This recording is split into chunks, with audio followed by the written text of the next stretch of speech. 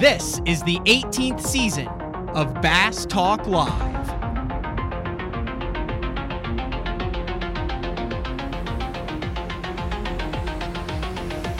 With your host, Matt Pangrac.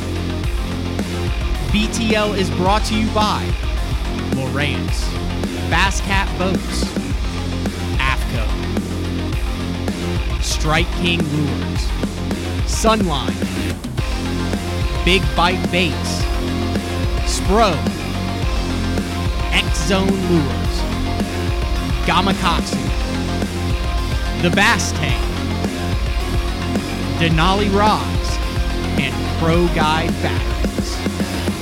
BTL, coming at you! Good morning and welcome to another exciting edition of BTL Bass Talk Live, where we are going to talk about bass fishing. This is the show for Monday, October 3rd. Recorded show this week, reaching the end of the 9 Bassmaster Open Tournament Series. I am currently practicing on Lake Hartwell post tropical depression, which as I'm recording this is barreling towards the coast of Florida and then it should dissipate. So be interesting to see what that does. Hopefully nothing crazy on Florida. They've been through it before, but it not a good deal every time it comes through. But wanted to get a very timely show in for this event. And one of the things that we've seen over the past decade or so is a number of professional anglers that give back through youth tournaments, high school tournaments, college events, things like that. I know Jacob Wheeler does a thing like that. Bobby Lane, Chris Lane have things on Gunnersville. Christie has fishing days in Oklahoma where they take the youth fishing. And as a I guess I'm an industry veteran now since I've been in it since 2007, which is hard to believe. But I got my introduction to tournament fishing and to the industry through a youth program with Bass, through the Casting Kids program. And at the state level, way back in the late 90s, they had a youth tournament that boat captains volunteered for. And I actually drew out with a guy named Bob Evans. I've told this story before, but yes, Bob Evans, like the restaurant. And I believe he even made the Red Man All-American and was sponsored by Bob Evans, which is a story unto itself. Well, anyway, I was 13 and never fished a tournament. I remember I went out, I was throwing a pommy, which is like a spinnerbait, buzzbait deal in my first tournament ever with Gorilla Braid on a Browning Vectra and caught my first tournament bass. But anyway, I was hooked after that. That was a youth program, a youth tournament that changed the course of my career. Most days I feel like for the better. Some days I question if maybe a business degree and a 9-to-5 would have been the safer route. But that's neither here nor there. But our guest today, we had him on earlier this year after he had his first big W in Louisiana to kick things off in February, and that would be a guy who's been, well, you've been around. He's been around for a long time too, and that would be Bradley Roy, who also got his start in the youth programs. I love those photos of you standing up on stage as a young kid, holding it up, winning national championships and trophies and taking it. So Bradley is en route. I'm not even sure where he's en route to, but was kind enough to pull over in a safe and secure location with good internet. Bradley, I don't know how much you heard of that opening, but thank you very much for jumping on BTL to kick things off for the show in October. Yeah, good to be here, man. It's always good to be on Bass Talk Live. It's crazy how you look back on things that happen as a kid, as a youth, and how influential it is then to the path of your career. I'm sure when you started with, was it the Junior Bassmasters or the youth program, that you had no idea how influential that would be in the path of your entire life. Is that a fair statement? Yeah, absolutely. And, you had mentioned Casting Kids, man, and I always look back and think on the times that I fished junior stuff and all that, but I forget about Casting Kids, man. That's really kind of how I started. I remember, making it to like the state level, maybe even the national level on that. I don't remember how far, but I can remember going and competing in Casting Kids. Just thought that was the coolest thing in the world. But it was a way to get people or young people into fishing. You know, it was kind of like the gateway drug, I guess you would say, or something. But got in there, you know. But it's just funny to hear that coming from you. I don't tell that story a lot, but it happened to other people. You know, I mean, look at us now. I mean, we've taken two different paths in the industry, so to speak, but we're both in the industry basically because of some of those programs. It is, and I'm sure it's like that in other arenas and other sports. But like, you know, my parents both fished. They actually went like to Canada on their honeymoon 40, golly, yeah, time's flying, for over 45 years ago. But, you know, we're talking like trolling for walleye or a K&E pre-rigged worm under a cork. There was no bass fishing involved. So my first foray into that, and I was a super competitive kid, played 3 sports, was once I caught that first fish in that tournament, like I was hooked. And that was strictly a result of volunteers putting together an event, a volunteer taking some kid that he didn't know out in the boat, spending his time, effort, and money, and making that impact. And for a percentage of kids, yeah, they go out and they have a good time and they move on to other things. But it's that small percentage that you make the difference, and it just clicks with. And I think there's a lot of professional anglers who have, or people in the industry who have that similar story. It's interesting all the different paths you take, but it's crazy how impressionable the youth is in certain things that I vividly, like I said, that fish hitting that Pommy spinner bait on the Browning. I mean, I remember all that, and that was 1998. Do you have memories like that? Like, I mean, what's like just sticks out to you as far as your youth memories? You know, when you were talking about that, this is just one of many, but I can remember we had a pond in my backyard, which obviously, you know, led to a lot of learning and stuff for me as far as a bass fisherman. But I can remember the first time I ever had, well, 2 baits, an AC Shiner, a lot of people know what that is, and then a Shad Rap.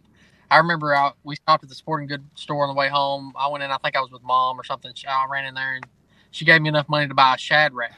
It was in the middle of the summer, and I ran home with a Shad Rap, just the old natural colored Shad Rap, threw it out in the pond, and I remember catching fish on that. Like, Dad had an old Quantum reel and just like a 6-foot rod. He had given me a bait caster. But I remember how fish reacted to that Shad Rap and how they just, like, I thought it was the best bait ever. And I can vividly remember, like, a 3-pounder coming up and just looking at it. And this 3-pounder was just, like, right in front of me and just swallow. You know, just all those memories. It's just funny how after all the fish I've caught since then, that stuff gets ingrained in your mind.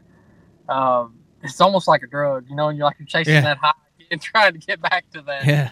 I was, when you were talking about it, I'm just running through all those memories in my brain too. Okay, so here was my deal. You mentioned the AC Shiner. So here was my deal with the AC Shiner. So I did like I said, the K&E you've ever seen those K&E pre-rigged worms? They come in the pack. They've got the 3 little gold hooks and then the leader that you tie on. Then as you reel them, they slowly spin. Basically, it was like a Cinco back in the day. My dad would tie it on a weighted bobber, like just an orange weighted bobber. We'd go down to Rock Springs, cast that thing out on the one point, and just slowly reel it in on an old Mitchell spinning reel and catch that. But you mentioned the AC Shiner. So I grew up, when we went to Canada from young, I was a big G11 fan, the Rapala G11. And the AC Shiner, I could never get my head around because it's got that hump at the top of it, and the Rapala is more streamlined, and I could never bring myself to throw the AC Shiner because I just didn't like the way the hump looked like on the top of that AC Shiner as opposed to how streamlined the G11 is. Yeah. It was, I mean, honestly, I think back often, I'm like, why did I not throw some of those baits, man? Like, they were so good. They've just kind of gotten forgotten, but they were awesome. I mean, isn't that basically like a redfin now or a wake bait? I mean, yeah, I think the way I fish the AC Shiner and some of those, you know, even Rapala made obviously a good float and jerk bait stuff. Like, you know, you get it over top of beds or get it over top, you know, jerk it down, let it float back up. Just kind of ended up being a niche little deal. But I know the guys in Florida probably still throw it a lot. And we've just probably got better stuff. But I mean, I know they'd still eat it. The 3 baits, hear me out on this, that still smoke fish, but are not used widely in the tournament scene. The MEP spinner, or a Panther Martin spinner in like a number 3 size. That thing, I mean, dude, when I was younger, I just had a tackle box full of those gold. Was not a big fan of the bucktail on the back. I like the one that had the minnow with the treble hook in the tail with that blue minnow on it. You know what I'm talking about? That one always seemed to crush. The Rebel Craw. Yes. And I was either the chartreuse with the orange belly or the natural craw, depending on which one. And that Rapala G9 or G11. Like, those are three baits that I think still a lot of recreational anglers who have never even considered fishing a tournament, but those are like staples in the tackle box that catch fish north, south, east, and west. I'm trying to think of a tournament where any of those played. Like, Ike always talks about the panic box with the MEPS in it or that. But as a whole, I feel like those are three very productive baits that just aren't in many guys' tournament arsenals anymore. They're probably not. I mean, some of those older probably keep them a little more than some other guys. But, I mean, for me, it kind of gets to the point where you got so much, you just don't know what, eventually you kind of got to weed something out. But I think about that all the time. When I was growing up, I caught a pile of fish on a rooster tail. I mean, it's like you could throw a rooster tail in any body of water in the United States and catch a bass. And I'm like, how come I've never thrown one of those? Like, I've never even considered it, but I don't know. Maybe we should start that. Maybe that brings us back to that. All right. What we're going to do is we're going to take our quick break in the first segment. When we come back, we talked about the youth and how influential it was in a number of anglers' careers, yours included. And you are coming up on the 10th annual Bradley Roy Open, and it's for high school youth, correct? Correct. So we're going to take a quick break. When we come back, we're going to talk about that. It takes place at the end of this weekend. I think, October 7th, 8th, 9th, somewhere around there? Yes, 8th and 9th. All right. It is BTL on a Monday with BPT champion. Still, I mean, it happened in February, but it's still BPT champion this year. Bradley Roy, over $120,000 in earnings. Probably disappointing end of the year, not being able to. I don't think you slid into Red Crest this year. It wasn't a win and you're in the first one, was it? No, it wasn't. Okay, but still, $120K. You got the hardware there. We'll be back with Bradley Roy right after this. Your key to better fishing this season is Elite FS, now available at a new lower price. Get Elite FS9 today for $9.99, and we'll throw in a C-Map reveal chart, our premium mapping solution, for free. Elite FS works with all state-of-the-art Lowrance sonar, from chirp, side scan, and down scan imaging with fish reveal to high-resolution active target live sonar. Elite FS9 and C-Map reveal. Offer ends August 31st. The new Puma STS has been redesigned from the ground up. With the angler, design, function, and performance in mind, nothing on this new offering was compromised, and the only thing carried over from the previous version is the name. Based on the Soft Touch series hull that started with the flagship Jaguar, this new model is nimble and performs incredibly well at all speeds with either a 250 or 300 horsepower engine. Featuring a new 96-inch wide-body footprint, this hull measures out at 20 foot 7 inches in length. Industry-leading design coupled with tournament-winning performance. The Puma STS from Basscat. Feel the rush.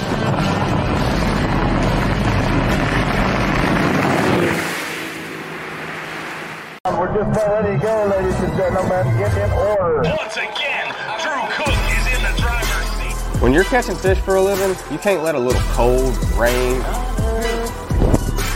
heat, humidity, or anything else get in the way of a payday. I wear APCO. Any fish, any water.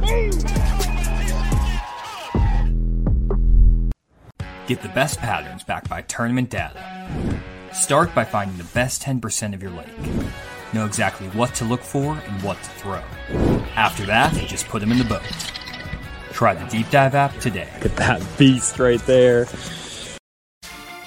All right, welcome back. It is a Monday recorded show. Like I said, I'm Curly on Hartwell. Thank goodness, no longer the Red River. I've put the frogs and slop rods and 76 heavy action stuff back, and most likely I'm drop shotting or throwing something chrome. That's not a bad idea for blueback herring lake, is it, Bradley? Or maybe something clear. Yeah, something clear. Clear is overlooked, too. If we're just going to continue down the path of baits, I got a buddy. I got a buddy who, dude, he is a clear spook guy. Doesn't really matter the watercolor or anything. He throws a clear spook with some rattles in it, and he catches them on it when other guys are not on a topwater bite. That clear bait's overlooked, isn't it? It's super overlooked. I remember a tournament on Chattooga where there was a herring bite, and it was super pressured lake, super small, and the only thing I could get them to completely commit to was a clear one. That was the only thing. It was awesome. I think it's because they can't see it? Man, I think sometimes if you give, especially pressure fish, if you kind of let them make it up in their mind what it is, like if you give them the right profile, maybe the right action, and then just let them make the rest of it up in their mind, I think it's a lot better than actually just showing them exactly what it is. Topwater baits, more important for you, profile or color?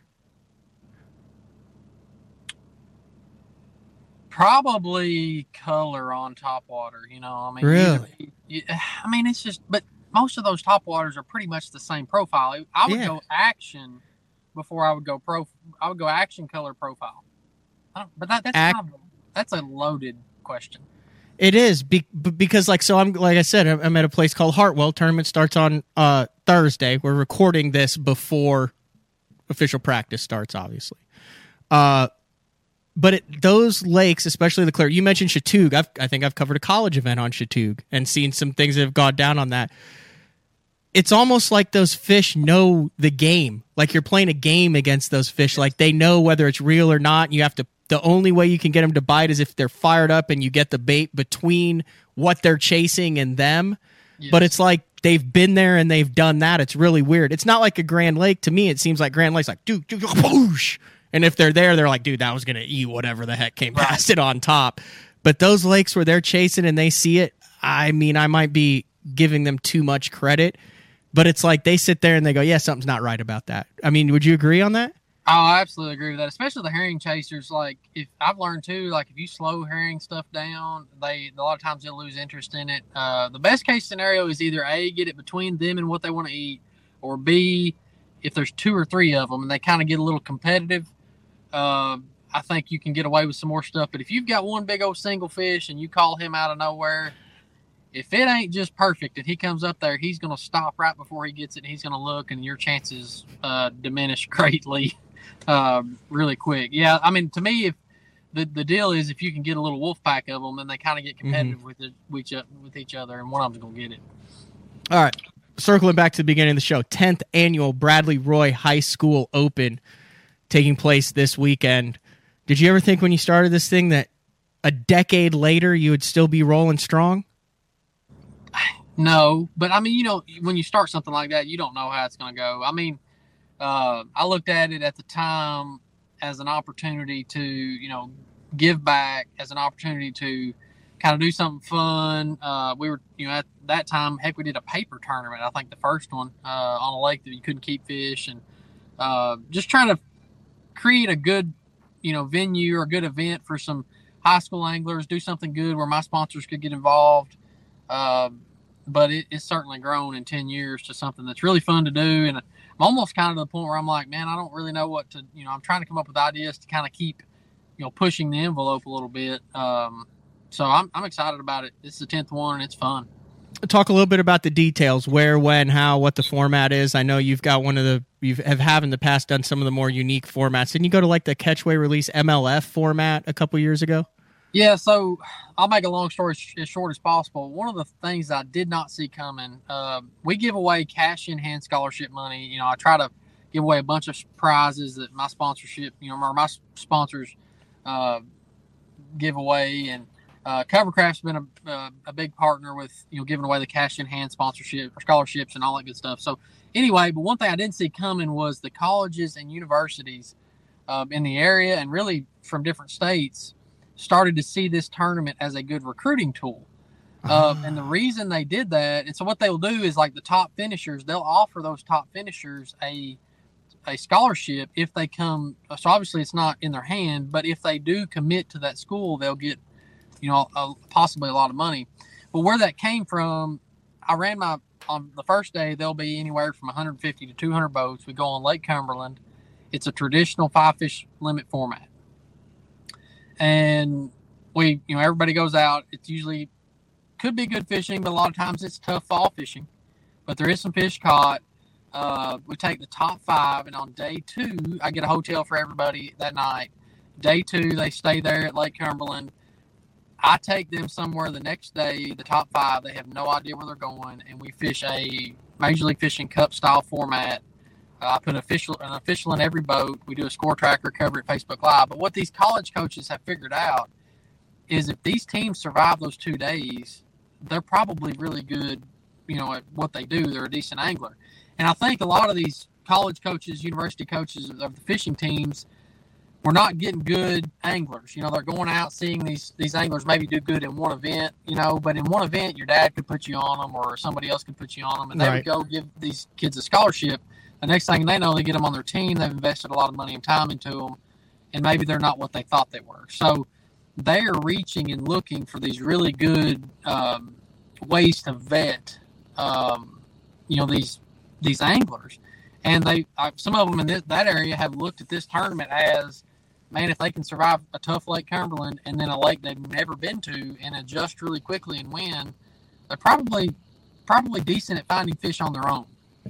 What's crazy, you mentioned that about the recruiting, and Mark Jeffries, who was with the show for 18 years, I took over with him this year. He just started a college bowling program at Southern Nazarene University. You could actually just Google in SNU bowling, and there's all sorts of very Jeffries-esque videos like NSU bowling. The time is now, possibly you, and lightning bolts and crimson storm. Anyway, I had talked about in a previous show about the recruiting process, and I don't really know anything about this, but a BTL listener sent this to me, and he's like, dude, this is here. This is now in high school fishing for the college recruiting. And we've seen, what Bethel has been able to do, and McKendree, as far as recruiting. Dallas Baptist, I don't know if they're still big. They were huge back a couple years ago.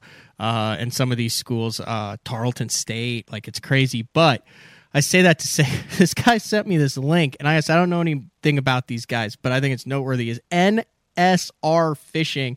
There's a whole landing page. It says recruiting has come to bass fishing. National Scouting Report has moved into the world of bass fishing. Over 40 years, it's helped athletes from around the world live out their dreams to play collegiate athletics. Now, NSR is assisting high school anglers that want the opportunity to fish in college. The time is finally right. We have a strong passion for tournament fishing. We've been patiently waiting the last few years. With the explosion in high school and collegiate fishing, now is time for the NSR to help these fishing recruits. And it's a whole website login deal for recruiting for college fishing. I think back to 2007 when Chip Porcher, former Elite Series angler, now works for Dynamic he's another guy who got in through the youth programs through Fishing Pals with his dad there in Oklahoma, sent me a message because Facebook was collegiate. You had to be in college to be on Facebook. He's like, hey, I see you FLW fishing and the Bassmasters under your TV programs. You want to start a bass club? And I was like, heck yeah, I'm in. But now it's just progressed so crazy over the years. It really has. And I feel like we're pretty much in a good spot with the sport as far as high school fishing and collegiate fishing. I feel like it's always good to get new people into it. But one thing I will mention that I feel like is probably the biggest weakness in this whole deal, and it's something that I think everybody should be aware of. You mentioned earlier that one of the things that got you into it and you understood was that those programs were all done by volunteers. All right. And so these high school fishing teams are all dependent upon, obviously the school has something to do with it, but it depends on a good coach and boat captains getting involved, because the one thing about our sport is you got to have a boat captain at that level, number one. Number two, you got to have a good coach. And I've seen this over and over again. Oftentimes what happens is if you get a kid in there that's got a good father, like let's say myself or something that was in high school, my father probably would have loved to have been a coach. Well, he'll get in there and coach the team for 4 years. But when I graduated, a lot of times that he'll step down. And oftentimes there's nobody to replace him. Mm-hmm. We need more, you need good coaches to step in. And oftentimes I think it needs to be ones that aren't parents, because those will tend to stick around a little further. I know of a couple good ones around me. One of them steps in and is official for me all the time in my tournament. But that in the areas I see that are lacking, that's what's missing. And then the teams that I see are the strongest. They have good parents, good boat captains, and they have a good coach. And that is the biggest weakness that I see in that high school / college level. Do you think at that high school level, obviously if you're recruiting, there's a couple, I mean, it's like that in any sport. You got a couple of parents that are out for blood and their kid's going to be the next Derek Jeter, LeBron James, Peyton Manning, or Kevin Van Dam. But as a whole, I feel like 99% of them are out there for the good, and a lot of times they just don't know. Do you think that the onus should be on Bass and MLF to possibly provide some sort of coaching or training for these high school, and not college, but junior and high school coaches, to where they can go in and say, hey, here are important fundamentals. Here's Bradley Roy talking to you about what's important. Here's Jacob Wheeler talking to you. Here's Jordan Lee talking to you, Brandon Polinick, about these are the fundamentals. This is kind of how you coach it. I mean, there's curriculums and playbooks and coaching books and tons of resources for all the major stick and ball sports, but I think it's kind of haphazard in fishing. You think that would be beneficial to have a 2 or 3 day seminar program where they can get a game plan together tailored to their high school and their youth anglers to benefit them?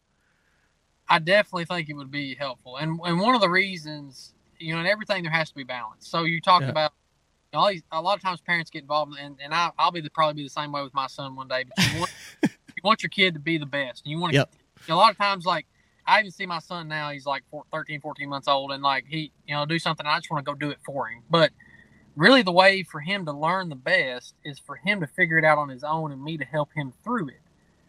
So there has to be a balance. Obviously, you have to kind of help get your kids on fish and do it. But oftentimes what we see, and I guarantee you college coaches would jump on here and back me up 1,000%. What happens is the parents put a lot of these kids on fish in high school, and they look like super anglers. And then what happens is they get to college, and it's like a totally different level, and you run into a Jordan Lee and a Matt Lee in the same daggone boat, and they can find fish on their own, and you can't, and it's just like you got fed to the wolves. But what happened, your parents didn't know, but they actually did you a disservice because they didn't let you learn how to find fish on your own. So one of the things that could be taught is learn a balance. Learn to show them what they need to, but learn to let them do it on their own. Learn boat position, finding fish, taking care of the fish. Try to let them, and we encourage them in my tournament to do everything. Let the high school students do everything on their own that they can, as much as possible, because that's really the only way.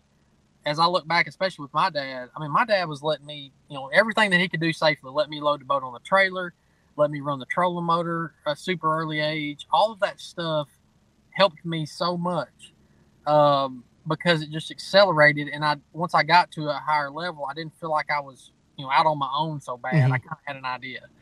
That would be my, one of my biggest things that I would try to encourage those coaches and parents.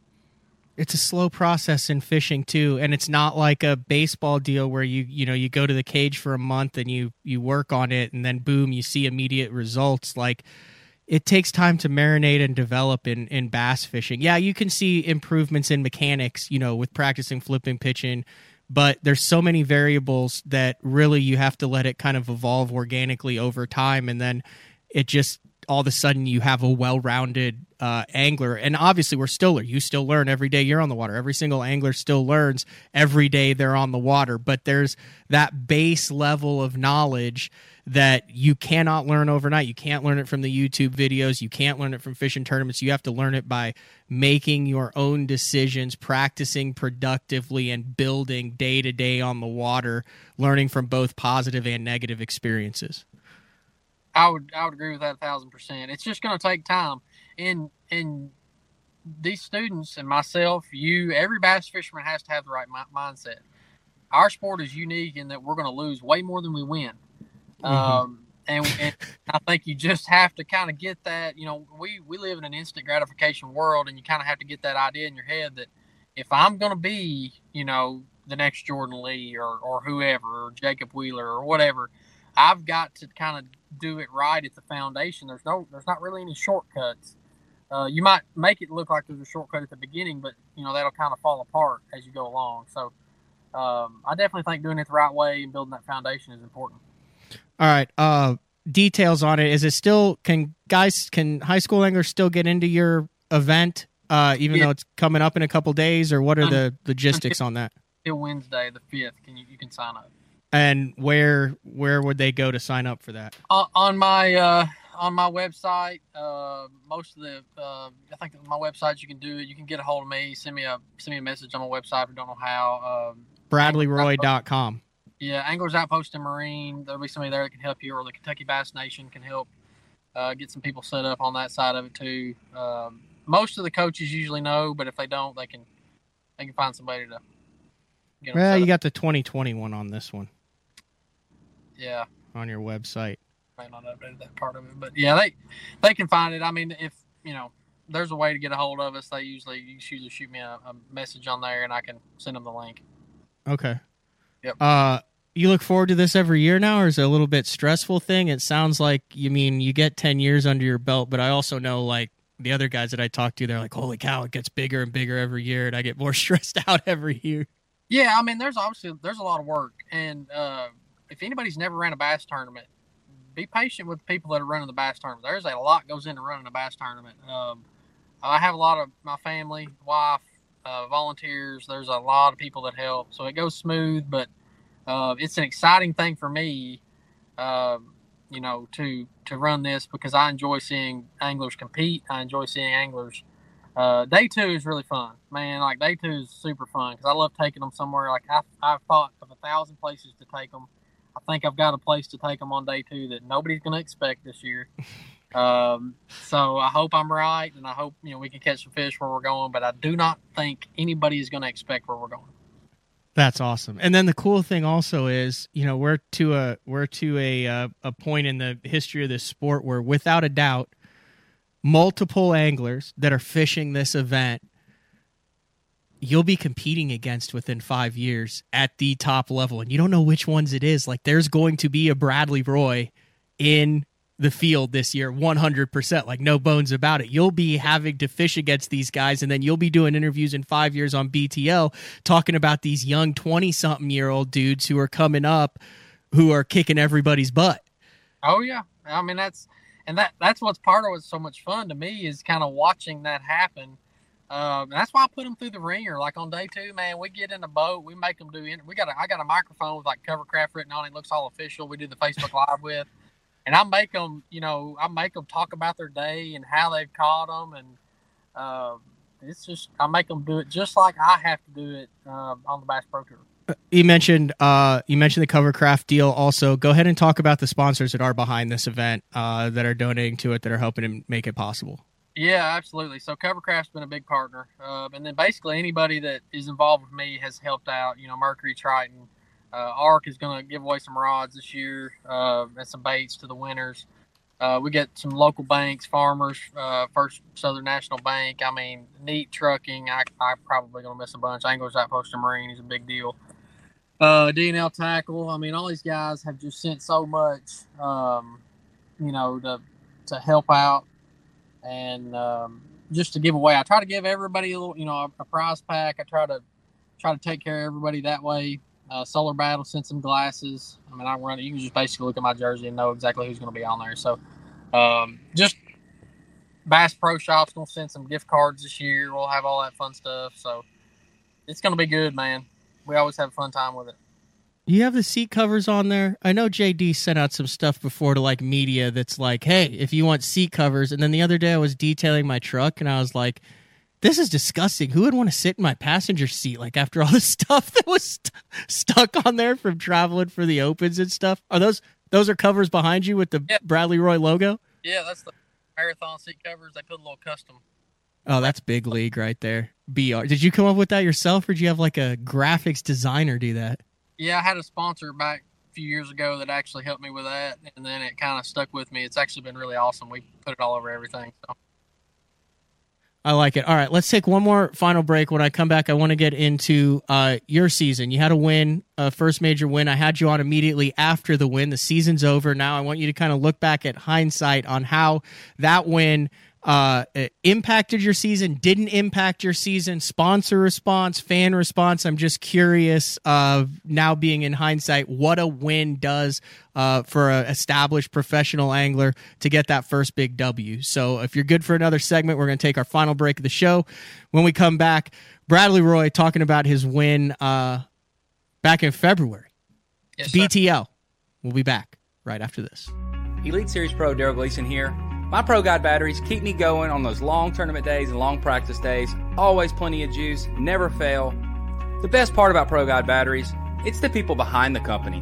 They have over 40 years experience in the battery business, keeping all of us fishermen out on the water longer, catching more fish. Check them out at ProGuideBatteries.com. What's up, Bass Talk Live fans? Brandon Polnick here. And ever since I won a couple Bassmaster Elite Series events on X-Zone Lures, I've been getting a bunch of questions of what makes them so special and different. And really, the truth is, it's in the details. The little details, things like no cheap fillers in their plastic. That gives you more lifelike action, more realistic and vibrant colors. But don't just take my word for it. Go to www.xzonelures.com and check them out for yourself.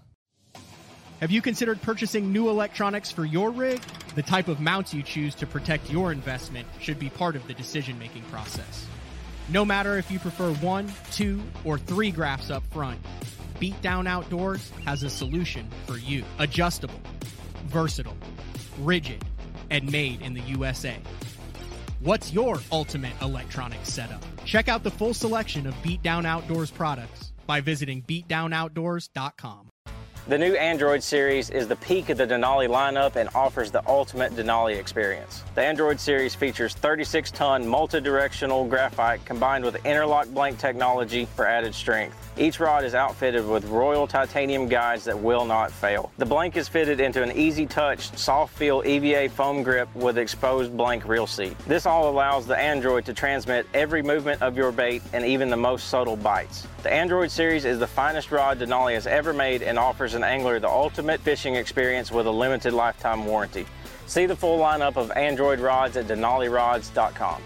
Combining one of the most popular hook styles with Gamakatsu's beefier Superline offering, the Gamakatsu Superline Offset Round Bend delivers the strength necessary to target big fish in heavy cover. Well suited for braided line and heavier fluorocarbon, the Gamakatsu Superline Offset Round Bend is built using stronger Superline wire that allows anglers to easily fish a finesse worm around heavy cover. The round bend offers a larger bite area, perfect for any worm presentation, while increasing your hookup ratios. The newly enhanced Z-Bend holds your plastics on the hook longer, reducing the number of pull-offs and reducing damage to plastics. Available in 2-aught, 3-aught, 4-aught, and 5-aught, this is the most durable worm hook, designed for heavier lines that hold your bait on longer. Preparation is key to success. And that preparation starts well before you ever hit the water. You're only as strong as your connection to the fish, and your line is that critical connection. Confidence in your line every minute, every day on the water is a necessity, and failure, it's not an option. Sunline makes the fluorocarbon, nylon, and braided lines to give you the strength to guarantee your confidence. Vibrating jigs are a great choice for any time of year, and the Kamikaze Swim-On is a perfect match for any vibrating jig. 2 sizes and the unique tail design gives it a bait fish profile and a great swimming action for realism. There are 17 colors. See them all at BigBiteBaits.com. The Spro Little John crankbait has been around for almost 15 years, and it is one of my go-to crankbaits whenever I need a fish in the boat, so you can never have enough new colors. That's why Spro's coming out with a handful of new colors, including Pearl Shad, which has this bleached out white look, but it's got this pearlescent, really, really pretty. We've got Copper Shad, which looks amazing in the water. It's got that purple flake on the back, really, really pops in the water. And then if you want some real pop, we've got Sparkle Shad, nothing but sparkles all over this thing. And then last but not least, we've got the matte Sexy Shad, just a really different looking color for a crankbait. So you want to give them a little different look, that matte Sexy Shad is definitely the one to go with. All these colors are available in the original Little John and the MD. Welcome back, BTL.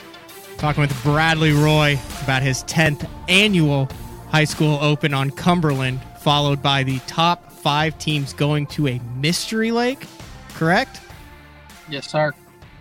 To wrap things up in an MLF-style format, something those kids will never forget for the rest of their life. That's cool.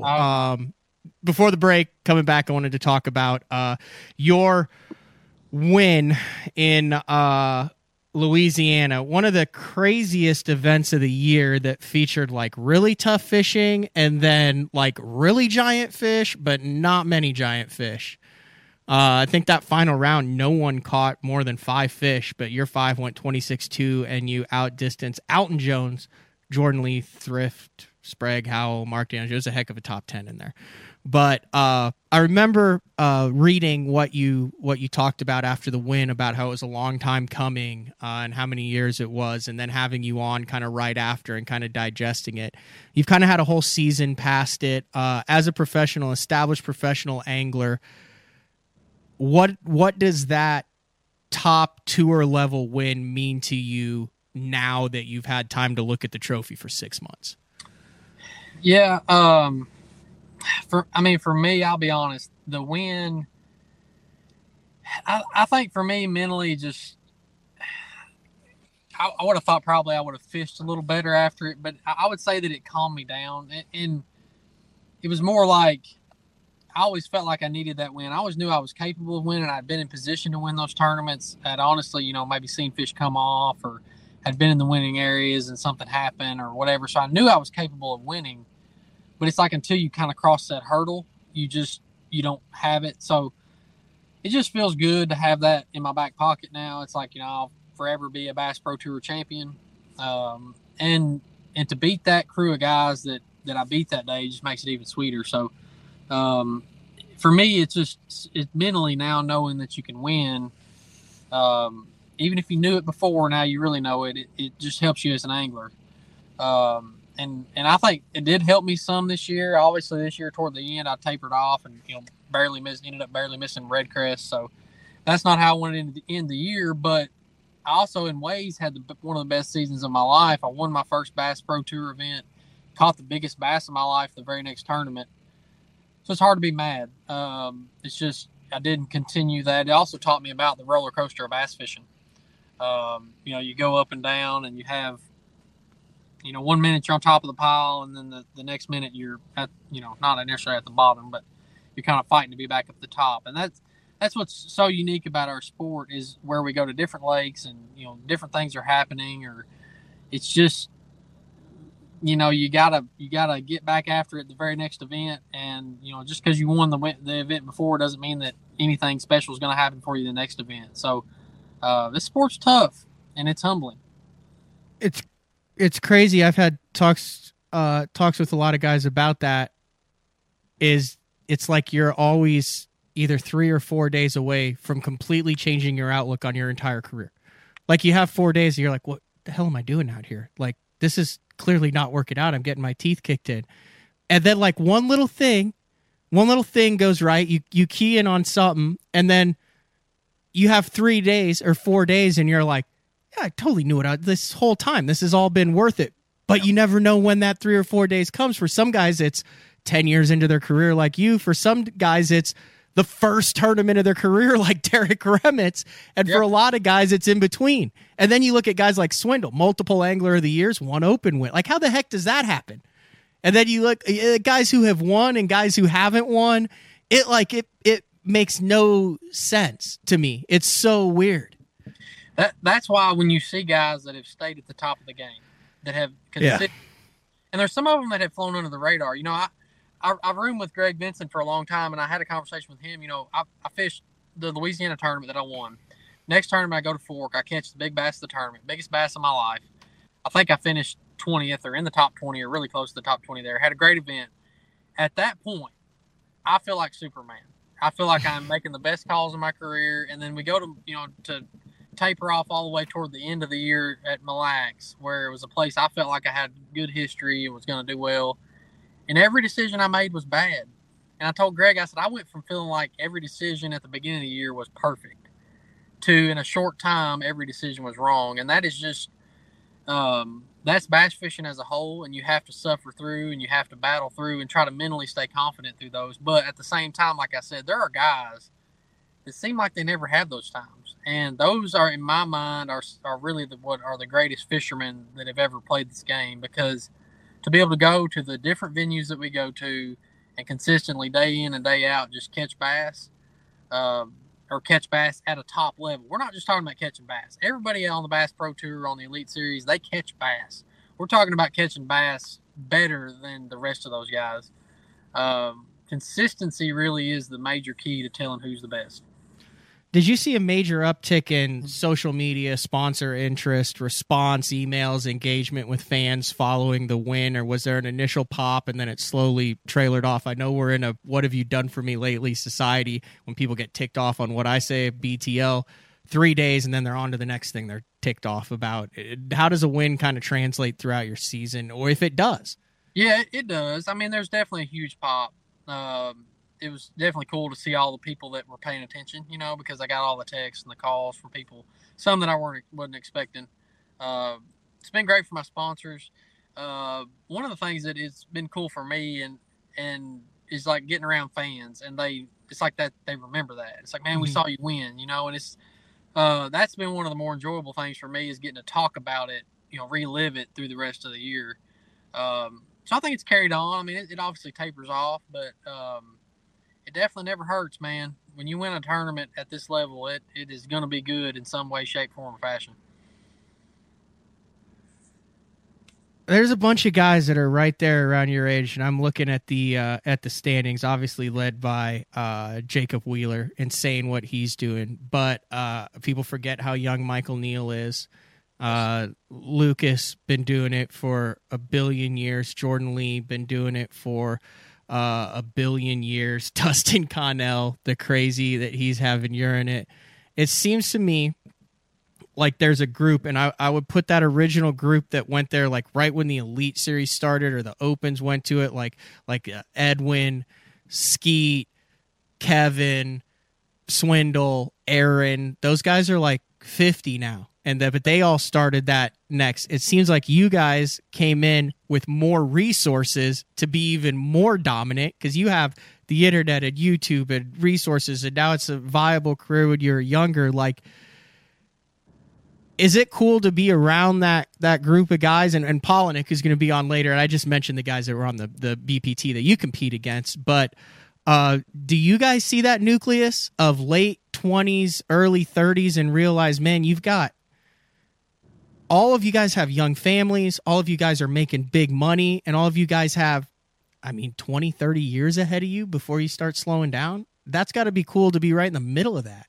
Yeah, and I hope you're right. I hope that, I've got a lot of years ahead of me, and but I'll tell you, one of the things about it is, and it's only going to get worse, like this year, some of the additions we've got coming to the Bass Pro Tour with the new guys, the competition is unreal, man. Yeah, look what Dakota Ebert did this year. Dude, I'm telling you, like, I think when you look at the score, you're just like, oh, well, that guy won, so he figured them out, and the rest of the guys didn't figure them out. Listen, there was times this year I caught 60, 70 pounds of bass and did not make the cut. I don't care if you go to Cayuga. I don't care if you go to St. Clair. I don't care where you go in the world. You catch that many pounds of bass and don't make a cut. Man, it's crazy. The competition is better than it's ever been, and these guys are faster at figuring it out. And you have it, like, every year I have to get better. Like, I was just on the phone with Greg Vincent. I mentioned him earlier on the way home a minute ago. We were both talking about the ways that we could get better for next year. Like, even some baits that I'm learning new ways to, fish old baits and things I want to do to them and tie different skirts on them, and just trying to push the envelope in every area, because the deal is, if you slip, if you let them have an advantage, if you don't take every opportunity, man, you're going to get run over. And it's kind of cool, but at the same time, man, it's almost stressful. And once again, just going back to how eclectic the sport is and how unpredictable, I mentioned all those guys who are at the top and in the top 10 in the Angler of the Year, but it's also cool this year to see like a resurgence from Alton Jones, who finished 3rd in the Angler of the Year, Kevin Van Dam, who finished 5th in the Angler of the Year, and Andy Morgan, who finished 11th in the Angler of the Year. I mean, those are old school guys who are doing it and then still keep it up, and they're all pushing like 50 years old too. It was a cool mix this year. Yeah, it is, and they're just fish catchers. They've not forgot how to catch them. I mean, that's for dang certain. And I remember when Kevin seemed like he was having a couple slow tournaments or a slow season, or maybe he missed the Classic one year or something. And I remember somebody came out with an article that said, will Kevin ever win again? And then like he went and won like 2 events or something. And I'm like, stop! Don't poke the bear. You're playing like don't bring that back up. Like if he's not winning, just leave him alone. But these guys are, obviously they're definitely getting older. But we've still got to compete with them and then that whole group that you mentioned earlier too. So bass fishing is got some hammers. These bass are getting caught, that's for sure. All right. You got anything else? I'm going to let you get back on the road. Like I said, I appreciate you pulling over and talking things out. 10th annual Bradley Roy High School Open on Lake Cumberland this upcoming weekend, which would be October 8th. Yep. Can register through Wednesday. Yep. Anything else, Bradley? It's going to be a blast. I appreciate you having me on, man. Get the music queued up here. There it is. All right, drive safe, dude. This has been another edition of BTL with BPT Champ. Bradley Roy talking to all things high school, collegiate fishing, the state of the industry. That was a good show, man. Like, I wanted to get you on to talk about the high school fishing. Wasn't sure where it was going to go from there. Thoroughly enjoyed that conversation with you. Awesome. Greatly appreciated, Bradley. All right, we'll see you guys tomorrow. We're out.